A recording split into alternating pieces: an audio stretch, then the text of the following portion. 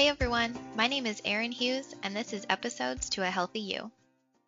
In this episode, we're talking about the road to recovery post-pandemic, where I'm joined by Alice Carroll, Director for Leadership Development at OhioHealth, and Wendy Larzelere, Senior Consultant for Talent Development and our Leadership Academy. The three of us discussed the leadership learning forums their team launched in 2020. In particular, the most recent edition of that series focuses on acknowledging the impact of COVID-19 on our personal and professional lives to create space for healing. Alice and Wendy also share some tips for managing stress and explain why focusing on your own recovery is not at all selfish.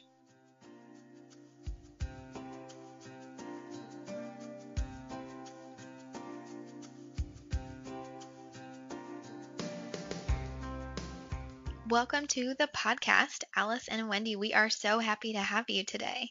Thank you. Happy to be here. Yeah, thanks for having us. So I had recently come into contact with the Road to Recovery series that you guys have put together and delivered. And for those who are listening who don't really know much about it, can you give us a little bit of a history or like a brief synopsis about what that is and how that came about? Yeah, Wendy, why don't you start us off?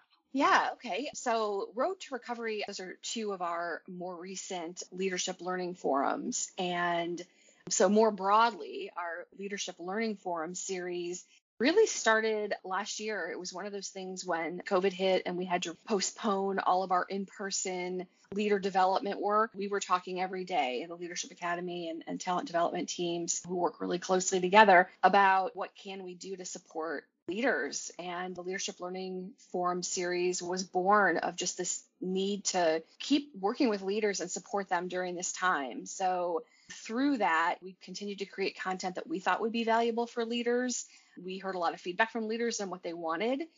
And Road to Recovery were just, like I said, two of the more recent sessions that we developed when we hit the 1-year anniversary of COVID and started really thinking about what does recovery look like for leaders and for their teams. I like that you immediately jumped into the role of, all right, how can we support our team and our coworkers and our leaders within this organization, and kind of just hit the ground running so that nobody really had to flounder and that you had these tools and techniques and tips readily available for them. I think that is amazing. And kudos to you guys for having that forethought way at the beginning.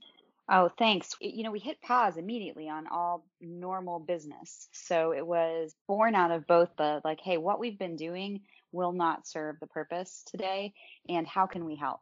It was a exciting, intense disaster and heroism all happening at once in the healthcare setting, as you know, and everybody looked for a way to help support.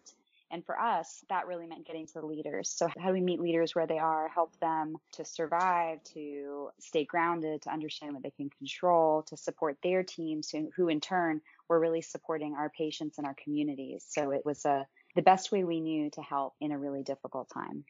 And this series, Road to Recovery, is 2 parts. And I love that it's 2 parts because the first one is focusing on you, and then the next is focusing on your team.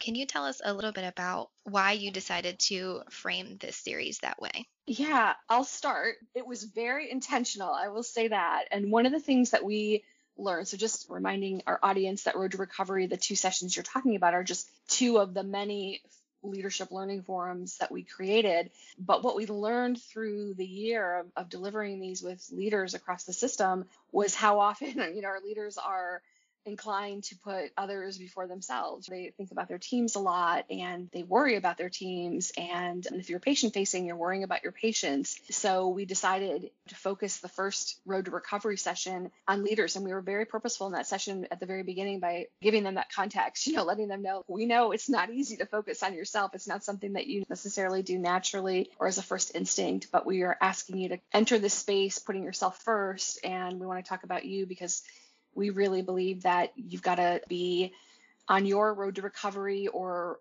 practicing self-care and taking care of yourself in order to help lift up your team and support your team in their own recovery, knowing that we were going to do a focusing on your team session because so much of the response we got from our leaders was wanting support around supporting their team. It's the oxygen mask first. Yes. You hear every time you get on an airplane, you are not going to be in a position to help someone else if you don't have the oxygen to keep going. Like Wendy said, that is counterintuitive for a lot of leaders. There's the leader sacrifice syndrome. You feel the weight of your team's needs, the weight of what you do to serve your organization, whatever organization that is, in support of the ultimate mission. And it's hard to slow down and focus on yourself. It feels like the last thing that you want to do. And in healthcare, we tend to attract people who are compassionate givers, but that's certainly not unique to healthcare. So if we know that you want to take care of your teams, and the first step in doing that is taking care of yourself. So I think if we hadn't offered that there was a part to focus on the team, people might not have come to the first session, focus on you. It was like the required prerequisite, if you will. And there's a certain level of impatience, like, oh my gosh, I can't even think about myself. I just need to do my job and take care of my people. But the capacity that you have to be able to lead is in direct conjunction to how much time you're taking to care and go through your own process first. Even if it weren't the case, that it's also so important for leaders to be modeling those behaviors, because that's what really creates a culture where it's permissible, encouraged, and you're in a thriving environment where people are expressing emotions. They are working through grief and anxiety. They are able to talk about what really matters and deal with it in a healthy and productive way. The resilience of the leader has so much to do with the ability of the team to be able to see a hopeful future where they too can feel resilient. I love so much of what you're saying, not only because I think that this creates a really great environment for our leaders and then them to extend that to their team, but I think it's so relatable on just a human level, to where sometimes, regardless of what your role is, whether you have direct reports or not, people tend to think that taking care of themselves is selfish. And especially if you maybe have family or you are just somebody who's a natural caretaker, it's really difficult to put yourself first. You really can't pour from an empty cup. I don't have a leadership role at OhioHealth in the sense that I have direct reports, but I relate to it because I am also somebody who just wants to take care of people, and I have a hard time stepping back and taking care of myself first. Yeah, that's such a good observation and reflection. And at the risk of alienating some people, I would also say that for women, it's particularly difficult, which certainly does not mean that there isn't also a male caregiving experience. But we know in our organization that we're 77% female, right? And we know that regardless of leadership role, in many, many women's lives, they play a caregiving role as well. And again, putting yourself first feels really counterintuitive. It can, to your point, feel selfish. Sometimes you just need somebody to tell you, listen, this is what you need to do. And it's not only what's good for you, it's what's good for the people that you're caring for. That actually is a wonderful segue to my next question. It's, how do we know that we need to take some time for ourselves, whether it's we are feeling burnout or we have some trauma that we need to address? What does that look like from the outside? I think it's different for everybody, but it's such a great question because I feel like people knew relatively early on when we started this that they felt something, right? Something, it wasn't just that we were going through COVID, but what they were feeling or what they were experiencing was off for them. And I will tell you, this was one of the revelations that we had pretty early on. We started doing check-ins at the beginning of our sessions where we would just simply ask. And we did this because we were doing them in our own team calls every day. And I think that's what inspired us to do them at the beginning of our leadership learning forums. So we would just ask, how are you doing right now? Like, how are you showing up for this session? And people would start to share words like overwhelmed, hiding under my desk, exhausted, whatever it might be. And people started being able to put words to what they were feeling, and also seeing that there were other people out there who were feeling the same way. And that really created a sense of community for people, but it also gave voice to what they were feeling. So I think some of our sessions even sort of built on some of that, like loneliness, fatigue and burnout, hope and gratitude, even recovery itself, right?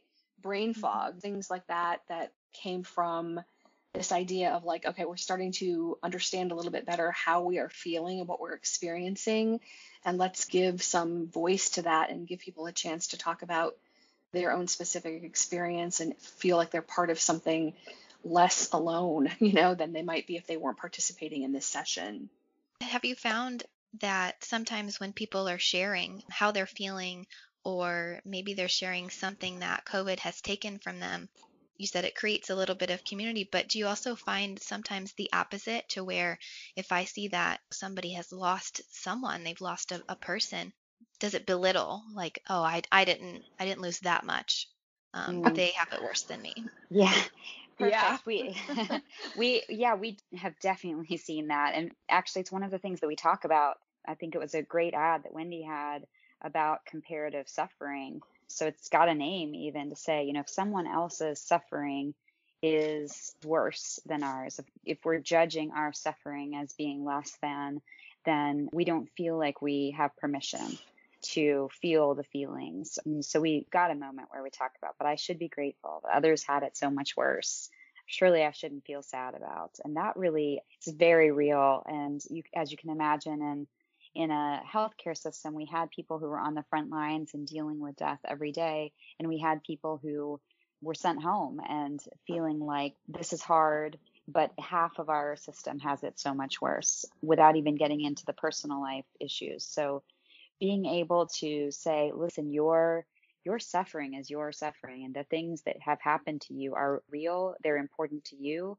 Nothing is insignificant about them, and you need to grieve them and be able to work through them too, in order for you to move on and be healthy. That is really important. Allowing yourself to grieve without comparative suffering is key to healing and recovery. Yeah. I also think, as I'm listening to Alice talk through some of this stuff here today, I think so many messages were delivered as sort of a byproduct of what we were delivering, right? So that message about comparative suffering might have been directed at the person who might be feeling like they didn't suffer as much, but the person who suffered a lot was also hearing that message to have grace and understanding that you didn't have to suffer the same way as they did to feel loss, so it was growth opportunity for those folks as well. And, I think, gosh, if this hadn't happened, we would not have been talking about so much of this sort of emotional intelligence type stuff in this way that we had a chance to do this past year. It's really kind of amazing. Alice, would you agree that we just have talked about so much related to the human experience, I guess, Right. that is part of leadership that doesn't always make its way into leadership development work. Absolutely. And we used to talk about this and teach it as a discrete area, emotional intelligence. Yes. We know it's key for leaders. Here's your content on emotional intelligence. And while we've had some great stuff, it never has it been as good, as real, as relevant, as human as what we've delivered since COVID began. Because really what we're talking about, no matter what, is the emotional intelligence, the emotional experience, the emotional life of humans. But because we're always talking about it in context of something that matters, and in light of what it means to be human today, what it means to be a leader today, what it means to be alive in this moment, it has legs and power that it hasn't had before. And we find that we are reiterating some of the same messaging over and over. And that repetition is really making a difference, because people can hear it when they need to hear it and take from it what they need to. So, hey, how you're feeling, it's normal no matter what it is. Whatever you're feeling, you're not alone. And identifying how you're feeling and getting in touch with it and really feeling it, that's the beginning of whatever process it is. So once you have that awareness, then you can turn around and say, okay, what do I want to do with this? How do I want to manage it? And those are the beginnings of emotional intelligence, but they're also how you need to cope just to get through the day. I'll say I was doing a session, I don't know, a couple of weeks ago, and it was not a leadership learning forum. It was another session. And a person in the session said, hey, I attended this leadership learning forum on brain fog. And what I know is happening with my team is that we are using our working memory. And she started like talking through how that was impacting her team. And I thought, wait a minute. She knows that from participating in that one session, and she's right in how she's using it and how it's impacting her team. And I loved it because it gave her this awareness of what's happening with her team and why they might be struggling in some ways that she was recognizing. And I thought, oh, wow, check for us, like to put Right. just to put that information out there and let people understand it better and use it. It was great to hear that kind of come full circle back to me in a different session. Giving people the tools to, one, just kind of understand what's happening with them, what their team might be feeling, and just being able to give things names, like you were saying, that comparative suffering. Empowering them, empowering each other, learning how to empower themselves to feel and be able to grieve whatever it is they need to grieve, no matter how small, I think is just so important. And regardless of this pandemic, but just everyday life, that is just so important for the human experience. Yeah, and we get not to toot our own horn, but when we don't have new content posted in our leadership learning forum space for people to sign up, Alice hears about it. It's like, wait, there's nothing new for me to sign up for. So Yeah. it's become something that people really seem to value. Right. It's a community, right, that we've created. And even though it's not the same group every time, it's the container of what to expect, the fact that they can show up and express their authentic emotions and know that it's a safe space and there's no expectation that they have to be on. They're going to leave feeling a sense of community, validation, and with something, an intention, a tool, or something that's going to help renew them in their life and their leadership practice. So, what can we do, those of us who are leaders by nature or have leadership roles, what can we do to help those around us, whether they're fellow leaders or our team members, to address the impact or at least reflect on themselves to help them realize that maybe they do actually have something that they need to grieve here? I think that's such a great question. And what I want to start with is, Wendy, I want to talk about what our team did a little bit, and then I'll pass it to you and see what you want to add on. But we actually went through these sessions with our own teams, the Leadership Academy and talent development teams, before launching them. And we've been doing so much, in support of the organization and not necessarily taking our own medicine all the time. Hard to believe, right? One of our awesome team members, Morgan, said, yeah, hey guys, like I would actually really like us to do this. So we went through it as an intact team, and we had, I'm going to say, more than half of our team say at the beginning, I'm fine. Like, I really don't have anything to work through. Actually, I'm great. It's been a really good year for me. I don't really need to do this. And thankfully, everybody's a good sport. They were all troopers and did it anyway. But I think to the person, every individual left with a shift. And I'll speak for myself. Most of us cried going through it. And we had one of our teammates who said, I thought I was good. I didn't think I had anything to work through. And I was focused on my daughter and what my daughter had lost.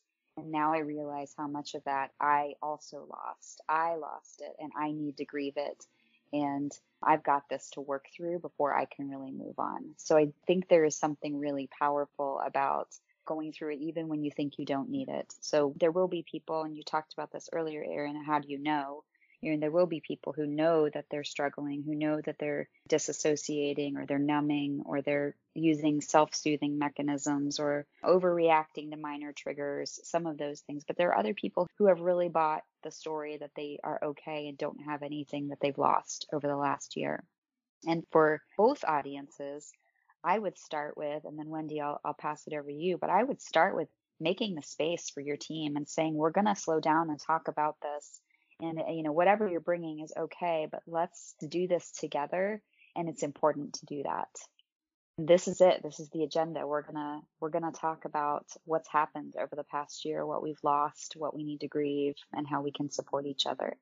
Yeah, I think that experience was powerful for all of us to recognize once we started talking about it, how much we hadn't really dealt with some of the grief that we were experiencing. Not even sure we would have called it grief, but realizing that it was. And to Alice's point about leaders and how they might engage their teams, one of the things that we heard, and I think this is not something that our pastoral care team made up, but this idea that to process grief is a step toward healing. And it's much more difficult to heal when you don't stop and reflect on what you've experienced and let yourself grieve for it. We've been talking with a lot of leaders in our nursing organization lately, And a lot of them are really focused on a lot of hopes for the future and really moving forward.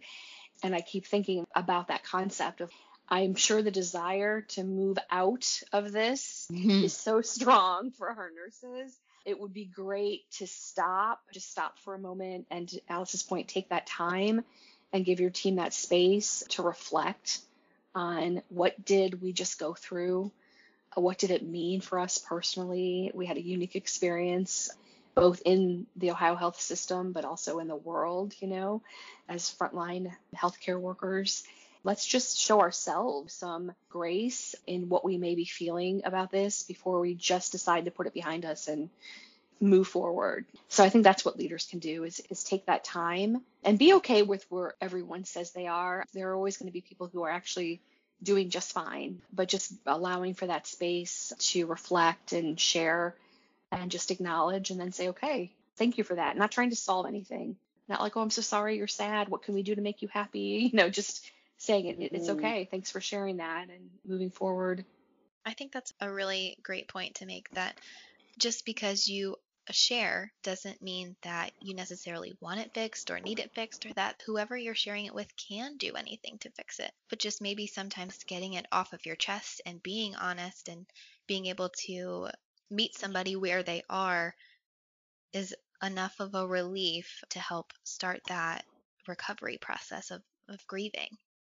Yeah, I love that you brought that into the conversation, Wendy, because I do think that is one thing that sometimes stops leaders from creating the space, is the fear that, oh my gosh, somebody is going to say something that I can't fix, or they're going to say something and I'm not going to know how to respond, or what do I do if they start crying? Right.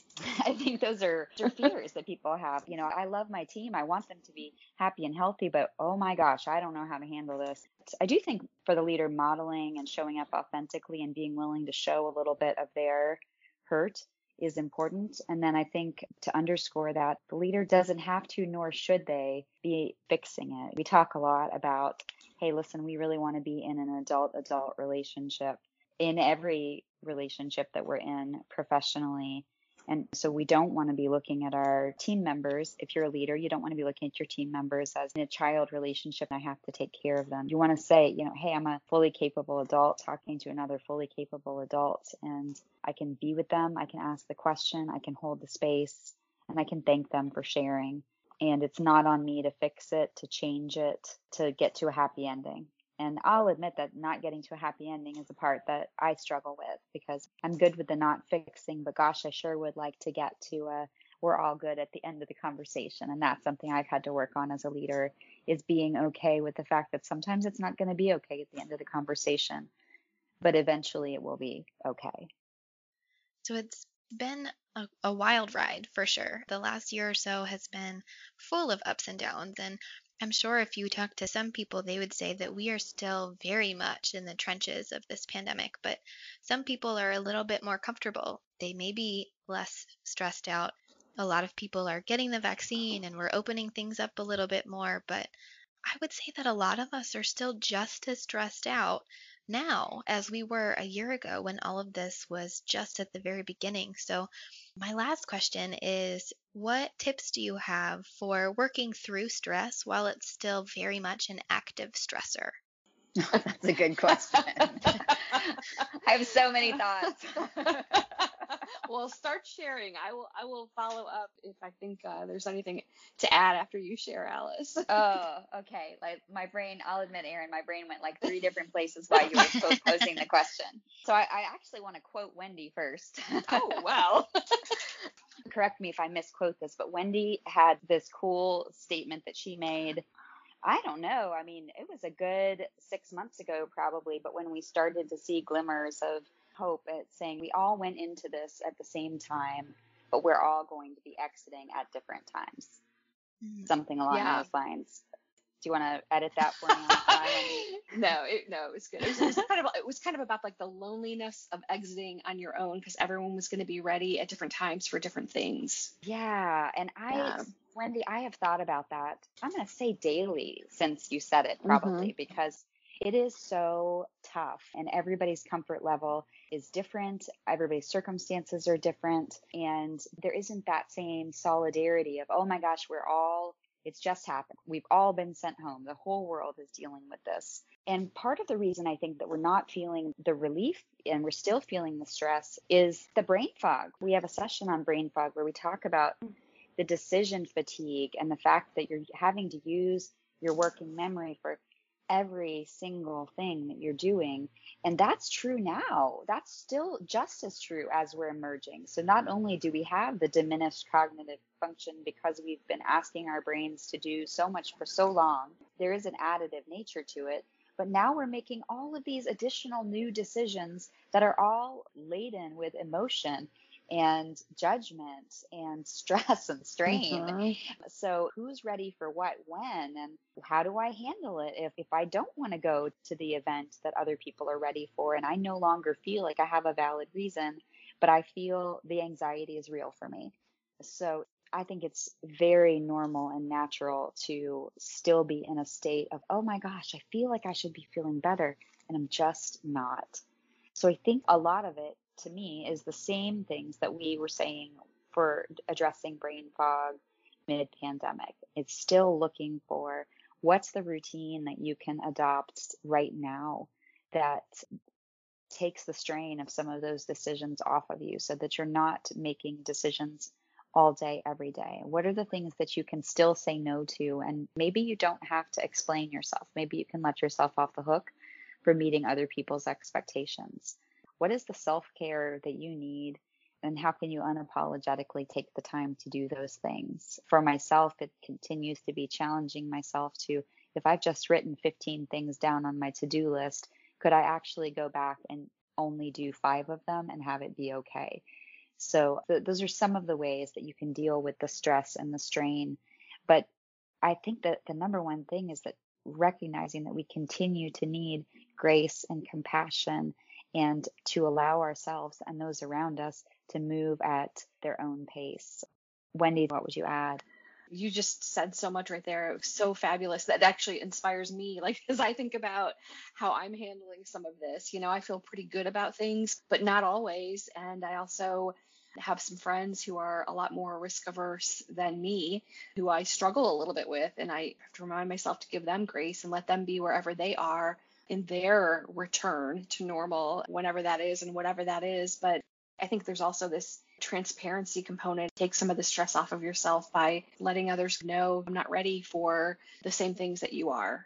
Thanks for inviting me, or whatever the case may be, or letting your leader know if you feel some pressure to participate in a way that doesn't feel right for you right now. And then extending people grace and hoping that you get it on the back end too, I think are some tips. And I'll always be right there with Alice on the active recovery concept of what are the small things you can keep doing for yourself to reduce that ongoing nagging stress, because I don't know that it's going to leave us anytime soon.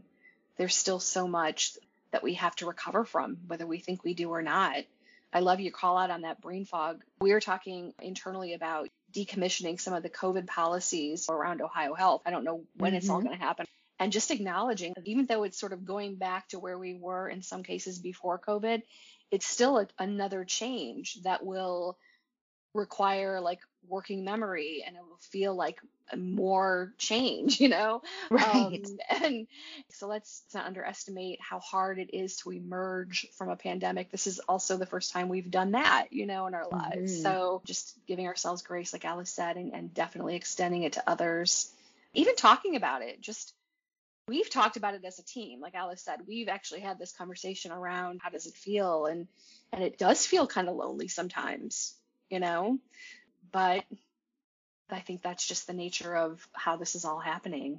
So let's be really supportive of one another. Yeah, I think that's 100% accurate, because even talking with you two today, we didn't get very personal or in detail about what each other have maybe lost or given up since the pandemic hitting. But even just hearing that whatever it is that I've lost, no matter how small, whatever changes I've had to make from my, pre-pandemic normal, that it's fine, is so comforting to me, just on a personal level, but also as I'm here at work recording this, it just gives me a lot of comfort. to just talk about it a little bit. So I really hope that everyone listening is getting a little bit of comfort as well, just to hear that everything is valid. Everything that you felt, everything that you're going through and will go through as it relates to this pandemic is 100% valid all of the time, and that you don't have to feel guilty for it at all. That's right. Well said. Well, thank you so much for taking the time to talk with me today. Like I said, I hope everyone has enjoyed this just as much as I have. I've really enjoyed having you guys on today. Yeah, really Thanks, enjoyed the Erin. conversation. Thanks, Erin. Yeah, appreciate it.